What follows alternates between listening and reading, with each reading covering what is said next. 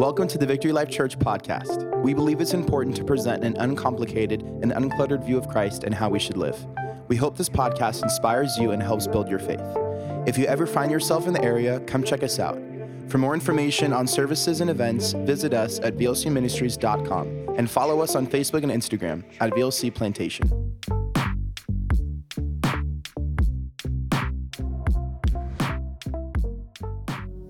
Well, we're continuing our series on the cross, and I want to entitle this morning's message, I was going to wear my cross. I had it on to here, and it came off, and it was jabbing me everywhere, so I took it off.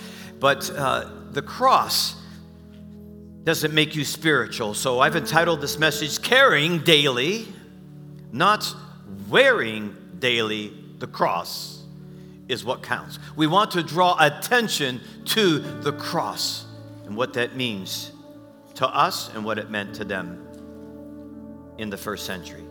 I want to read two key passages, and we'll be commenting on that this morning. One's found in Matthew 27, verse 32 and 33. After Jesus had been severely taken a beating, he did the walk to Golgotha. And the scripture teaches us after being brutally beaten and whipped. Along the way, they came across a man named Simon, who was from Cyrene, and the soldiers forced him to carry Jesus' cross. And they then went out to a place called Golgotha, which means place of the skull. We'll comment on that in a few minutes about this carrying the cross, because Jesus reminds us in Luke 9, the second passage this morning, that all of us are to carry our cross. Here's what he told his apostles. If any of you wants to be my follower, you must give up your own way, take up your cross daily, and follow me. If you try to hang on to your life, you will lose it. But if you give up your life for my sake, you will save it. And what do you benefit if you gain the whole world, but you, yourself, is destroyed? Father, please continue to add the blessings to the reading of your word this morning. In Jesus' name we pray. Amen. Well, is wearing the cross the same thing as taking up the cross? You see, many people wear the jewelry depicting the cross, but don't care about the meaning of the cross. Let me repeat that again. Many wear jewelry around their neck depicting the cross, but could care less or don't care about the meaning of the cross. You see, today the cross is a beautiful piece of jewelry, but then it was a symbol of cruelty. I do want to repeat that again.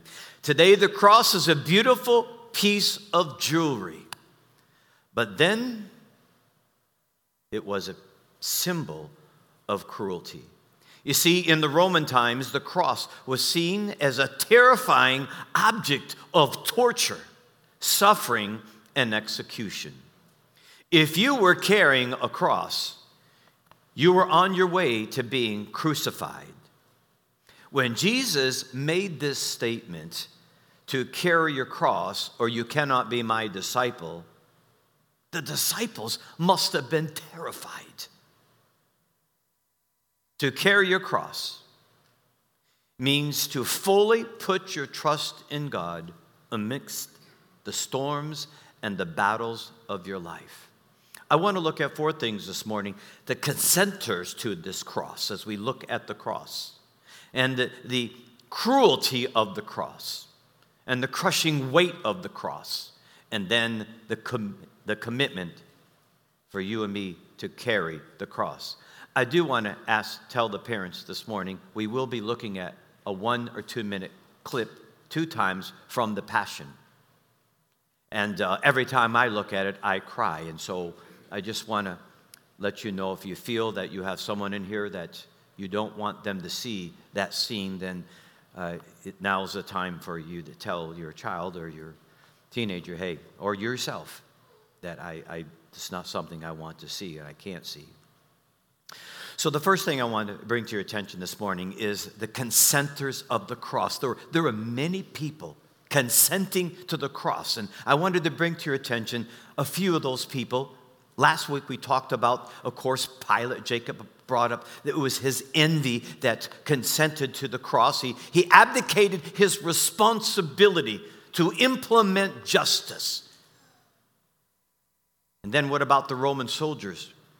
They were all involved in consenting to the cross.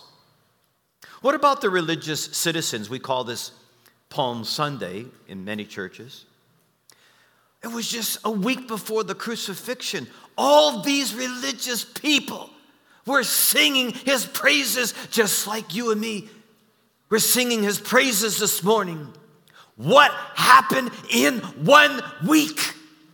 Where they were crying out, the religious people that sat in the synagogues, that sat in the churches, that watched on TV, that were singing his praises. And within 1 week, they were condemning him to death and consenting to the cross. And if you and me are not careful, we're going to let our politicians and our governors and our rulers and our religious leaders tell us how to think, what to think, when to think, and what to say. If you're not careful, the same thing will happen to us. Because guess what? Forget about the politicians. It was the religious leaders. I want to zero in on that for a minute. The religious leaders that caused Pilate, the soldiers, and the religious citizens to sin.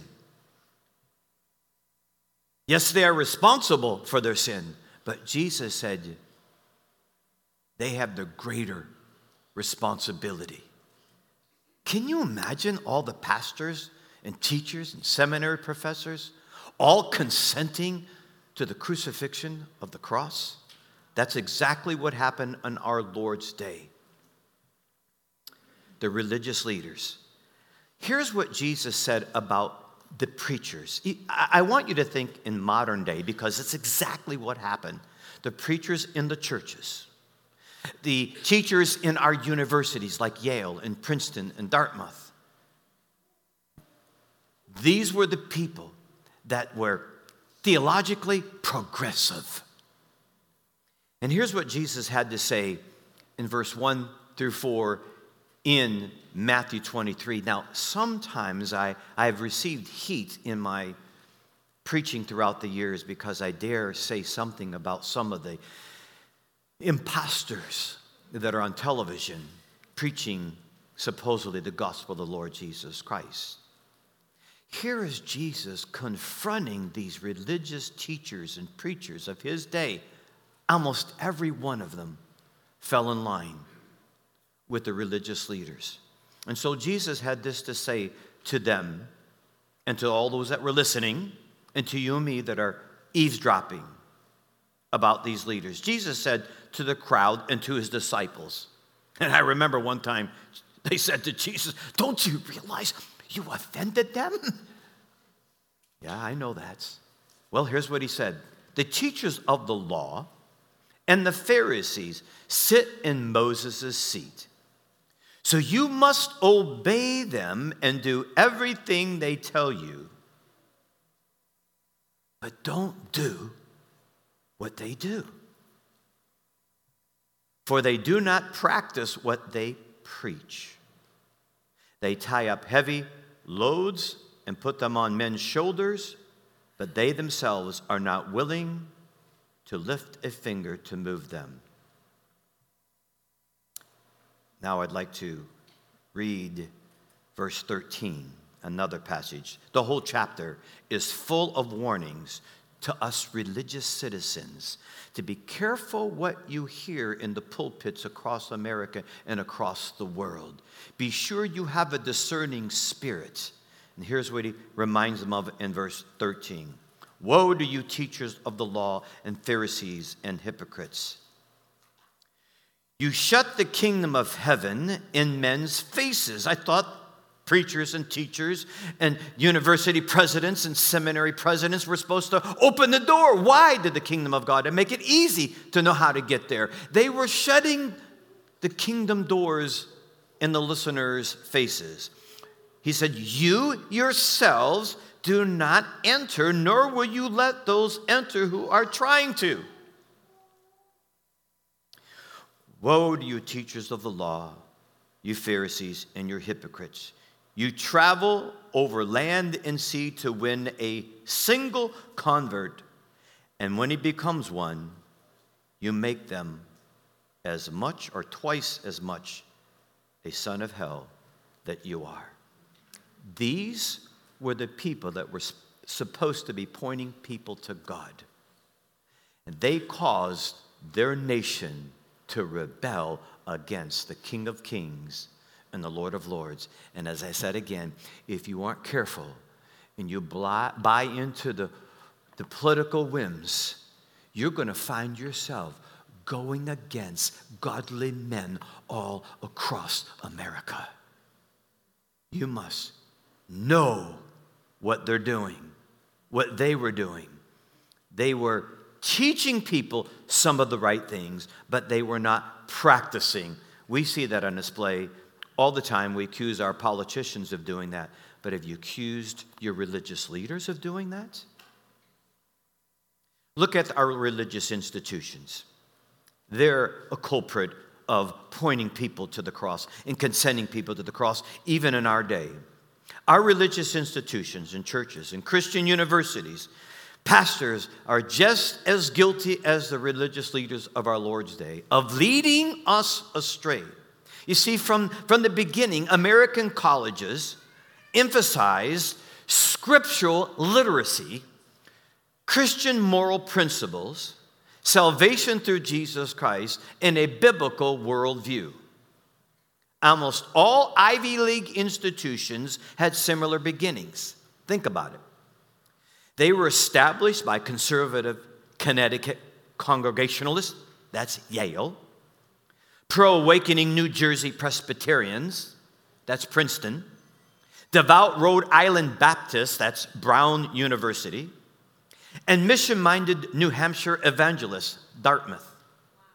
These schools shared common commitments to the authority of the Word of God, the gospel of Jesus Christ, and the need for Christian influence in society. Today, Brown, ultra-liberal. Columbia, very liberal. Yale, Princeton, Harvard, liberal on steroids. In Yale, everyone is presumed to be politically liberal, theologically progressive, and ideologically idiots. Okay, we know that about our institutions. They are not pointing people to Jesus at all. What about the pastors in the churches? Are you giving them a pass?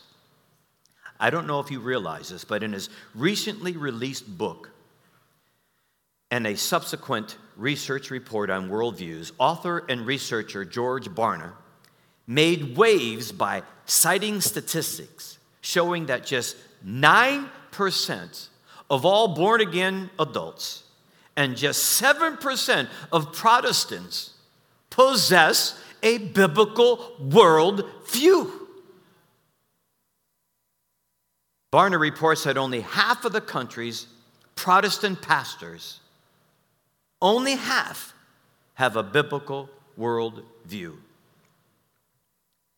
Now, defining such a worldview is believing that absolute morals exist, that it is based upon the Bible, and having a biblical worldview on 6 core beliefs. That is, the accuracy of biblical teaching, the sinless nature of Jesus, the literal existence of Satan, the omnipotent and omniscience of God, salvation by grace alone, and the personal responsibility to evangelize. The most important point Barna argued is you can't give people what you don't have. The low percentage of Christians who have a biblical worldview is a direct reflection of the fact that half of our primary religious teachers and leaders do not have one. In some denominations, the vast majority of the clergy do not have a biblical worldview, and it shows up clearly in the data relating to the theological views and moral choices of people who attend those churches. The research also points out that even in churches where the pastor, yours truly, has a biblical worldview, most of the congregation does not. I believe our congregation is different, though. More than 6 out of every 7 congregants in the typical church do not share the biblical worldview of their pastor, even when he has one. Wow. So the first place to begin is in the house of God. These preachers that are proclaiming the truth on television and in the pulpits of America, many are responsible for pointing people away from the cross. They too would have been consenters, just like the religious leaders of our Lord's day. But that doesn't give you and me a pass either. Although we may not have directly been responsible to consenting to the cross, we have indirectly consented to the cross. You and I are as guilty of Christ's death. And see, this is the reason why I brought this up, because there's a lot of blame game going around all through the last 2 centuries. But really, you and I are as guilty of Christ's death as Ananias, the high priest, Caiaphas, Herod Antipas, Pilate. Now, they have the greater sin. But our sin is also responsible for sending Jesus to the cross. Remember Romans 3:23. All have sinned and come short of the glory of God. That means none of us lived the standard that God intended us to live. Only Jesus did that. And then Romans 5:8. But God demonstrated his love toward us, that while we were sinners, Christ died for us. You really have to meditate on that and chew on that to understand exactly what that means. It would be like you and me dying for the worst person on death row. Would you do it? What about 2 Corinthians 5:21 that says, for he, that's God, made him who knew no sin to be sin for us, that we might become the righteousness of God in him. So Jesus laid down his life to pay the penalty for my sins and your sins. The bottom line is many people were consenting to the crucifixion of Jesus Christ. If you were living back then, what's your worldview? And would your worldview have condemned Jesus Christ? Would your religious leader have condemned Jesus Christ? What about the cruelty that led to the cross? See, when they consented to that, it led to a lot of cruelty. Jacob brought up last week about the envy of Pilate. But what about the hate? What about all the false accusations at God? And what about the mock trial? And then, what about the religious and worldly men who beat Jesus before he went to the cross? Now, I always like to look at the cruelty of the cross, because too often throughout our lives we see a pretty nice, shiny object, or even when it's depicted in some of the churches that I used to attend. There was a little trickle of blood coming from Jesus' side, and a little trickle of blood coming from his hands and from his head. And it really doesn't tell the story to your children and to your grandchildren, and even to yourself. I am grateful and indebted to Mel Gibson, who created the masterpiece of The Passion. Oh, he's not perfect, and neither was the film absolutely perfect. But I believe most of it did. And I just wanted to play one scene about the cruelty of the cross of Jesus Christ.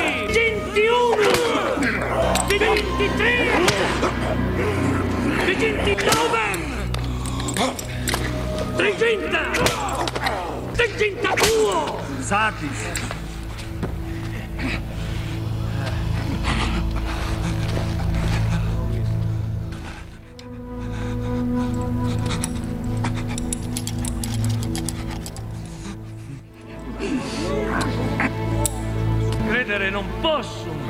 Resistenza sua incredibilis. Forza nei placet, no?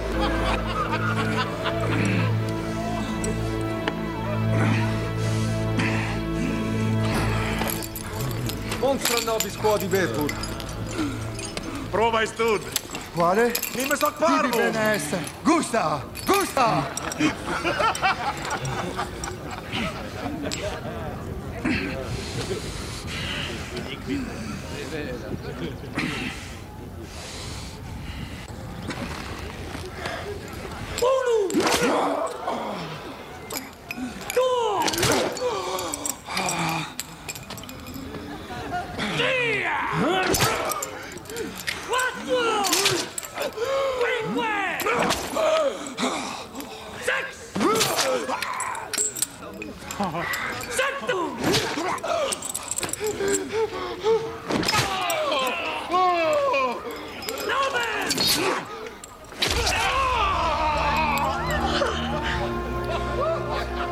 Let's stop there. I wanted to show that simply because you probably wonder why I would show something like that. And even right now, I have to stop because it's real, what Jesus did for you and me. I want to know how much Jesus suffered. And then I thought, every time I sinned, and you sinned, it caused a whipping on Jesus. Every time you and me sin, maybe seeing this will help you and me think again before we sin or think of sinning. Because Jesus took 39 lashes for you and me. He could have easily died right then and there, but it was his will to go to the cross. But it was religious people. I really can't bring that point home enough. It wasn't the world that thought of this to do to Jesus. It was the church. It was so-called God's people that consented to the cruelty of the cross and caused him to be subjected to the Romans who implemented this form of injustice. You see, it was hate. It was hate for Jesus. In John 15:23, I want to remind you of this. Anyone who hates me also hates my Father. John 15:23. If I hadn't done such miraculous signs among them that no one else could do, they would not be guilty. But as it is, they have seen everything I did, yet they still hate me and my Father. This fulfills what is written in their scriptures. They hated me without a cause. Now, church, I also want you to wake up to this fact. What we've been through in the last 2 years. The world hates the church. It's coming after the pastors. They tried to silence us. They tried to silence you. And they did silence many churches throughout America. They tried to get you to cower and be fearful of what? Health? Our health is in God's hands. Our lives is in his hands. Your days are numbered by God, not by the government or not by some disease. I'm not saying you shouldn't take precaution. And I'm not saying my mom's 91 years old, so we do need to be careful about those who are aged and And I do realize that some people, and I want to go on record as saying this, I realize some people, we, like always though, have to be careful. They're more vulnerable. Their immune system's down. And therefore, some people do wear a mask. And I want to make sure you understand that some people do have to do that. I might have made light at times of some things, but I understand that some people have to take some precaution to make sure that their loved ones are okay. But the majority of us, all of you know the stats. All of you know what the world tried to do.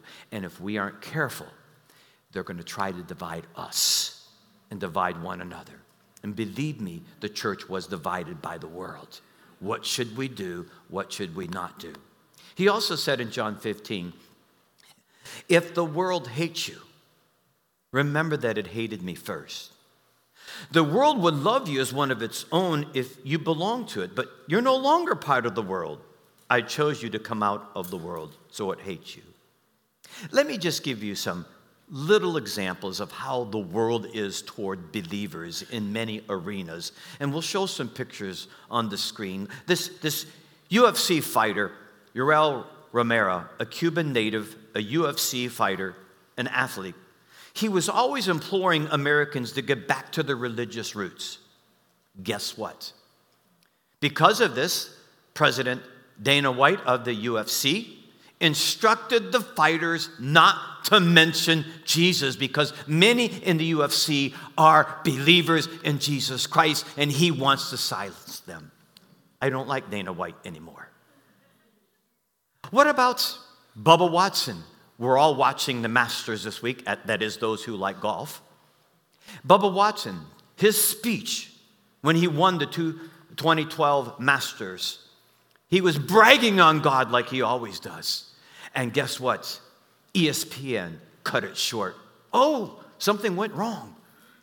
They don't want you talking about Jesus in the world. They hate Jesus, and they hate anybody that talks about Jesus. Well, what about Benjamin Watson, an NFL player for the New England Patriots? His interview was cut short by CNN because he was praising God too much. You better think twice before you turn on the news and start listening to the world who's got every moral decision wrong, and they're going to try to tell you how to live life on this planet. Wow. Be careful who you listen to. What about Christian Bale, an English actor? He has a long list of movies, and as he was receiving his trophies, he gave praise to Satan. And they applauded him with a standing ovation. One more I'd like to bring your attention to. What about Neymar Jr.? I know we have a lot of fans of soccer, a famous Brazilian soccer player for the PSG. In 2021, he was paid €500,000, more than $600,000 a month, not to mention Jesus. See, he wore a headband, 100% Jesus. And they said, you can't do that. We'll give you a lot of money not to do that. I don't know if you know that about Neymar Jr.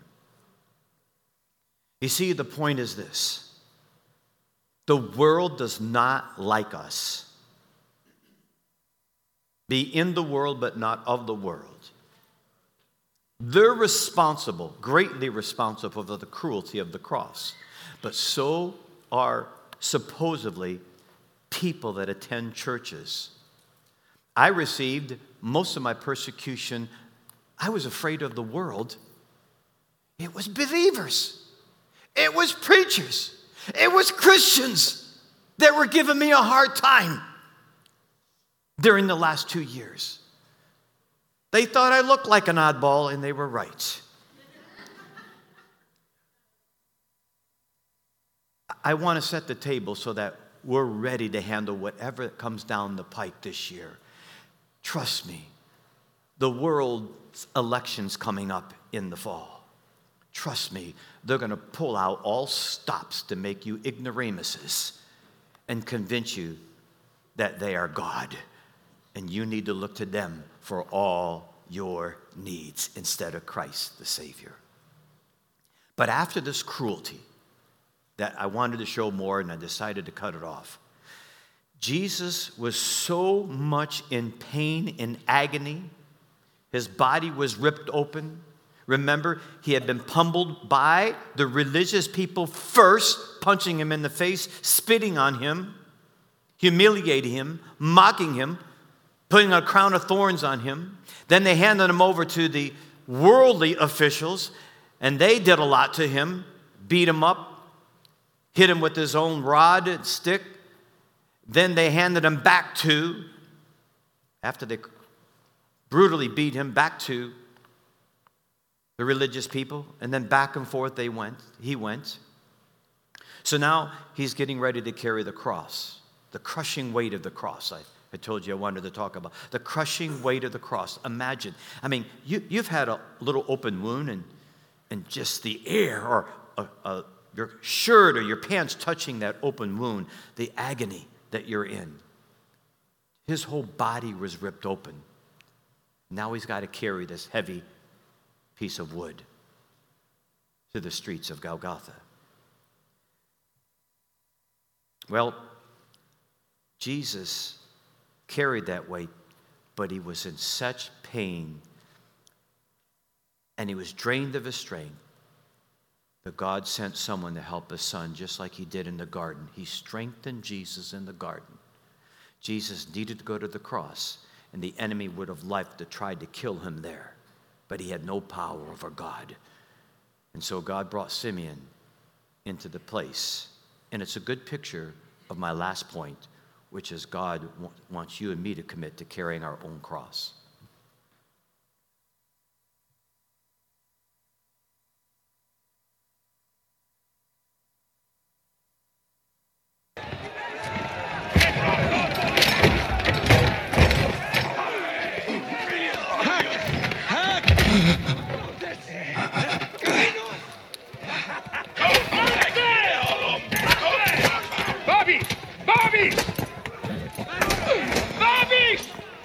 Ceci estis?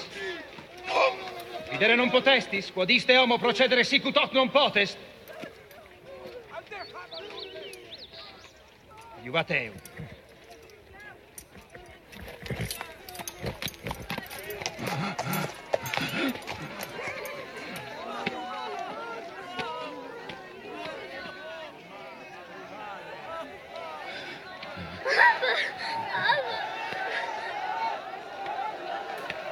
Ant! Hita! Tu! Ant! Alka!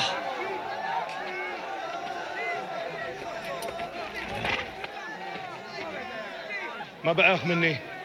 حب البناء لا حلل من سفر تهزره شيء Lekker goed, die Tisha. Die bracht hier lady Bratish. Shola Haran. هبوط يا مان ها هياموس Wadakuru. Dienezaku. Wain Satslava. Dienash Mithrasha. Tibutna. Awi Huli. هذا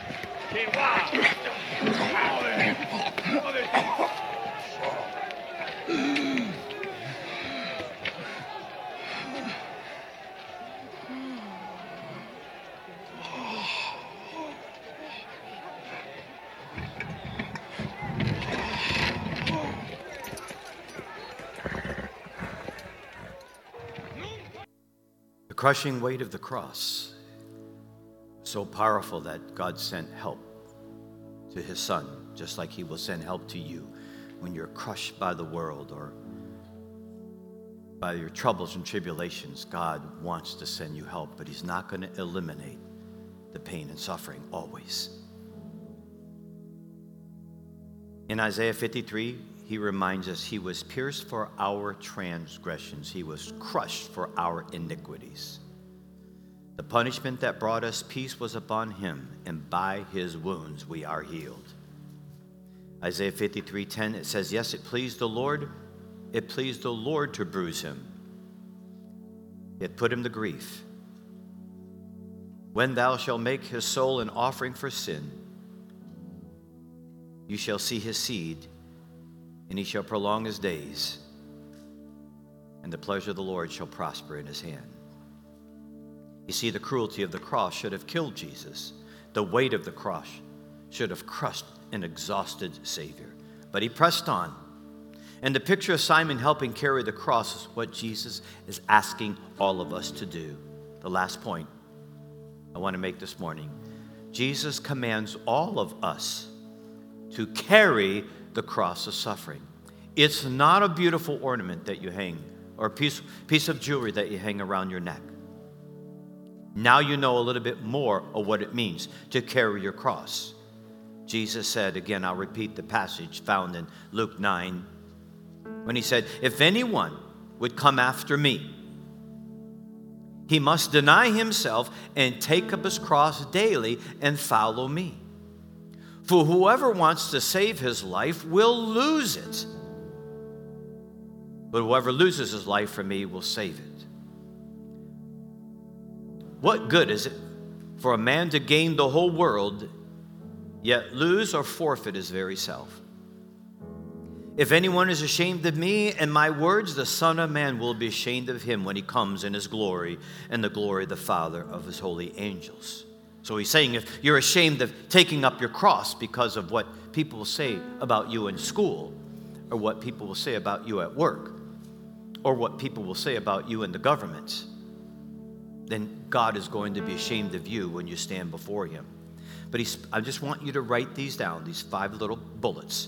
Christ spoke of 5 things that are required of a person who wishes to be a follower of Jesus Christ. Ready? Number 1. If you want to be a follower, a disciple of Christ, if any man will come after me, in other words, you must desire. These are going to be all these. Desire, the desire in discipleship. If any man will come after me, you have to desire to be a follower of Jesus. And all that means, let him deny himself. So there's denying in discipleship. This means you will not be selfish. You will be willing to sacrifice in order to follow Christ. You see, many people are not willing to deny themselves anything today. And then notice the duty in discipleship. Take up the cross. This speaks of duty. It speaks of hard, difficult, painful duty. Being a disciple of Jesus Christ is not easy.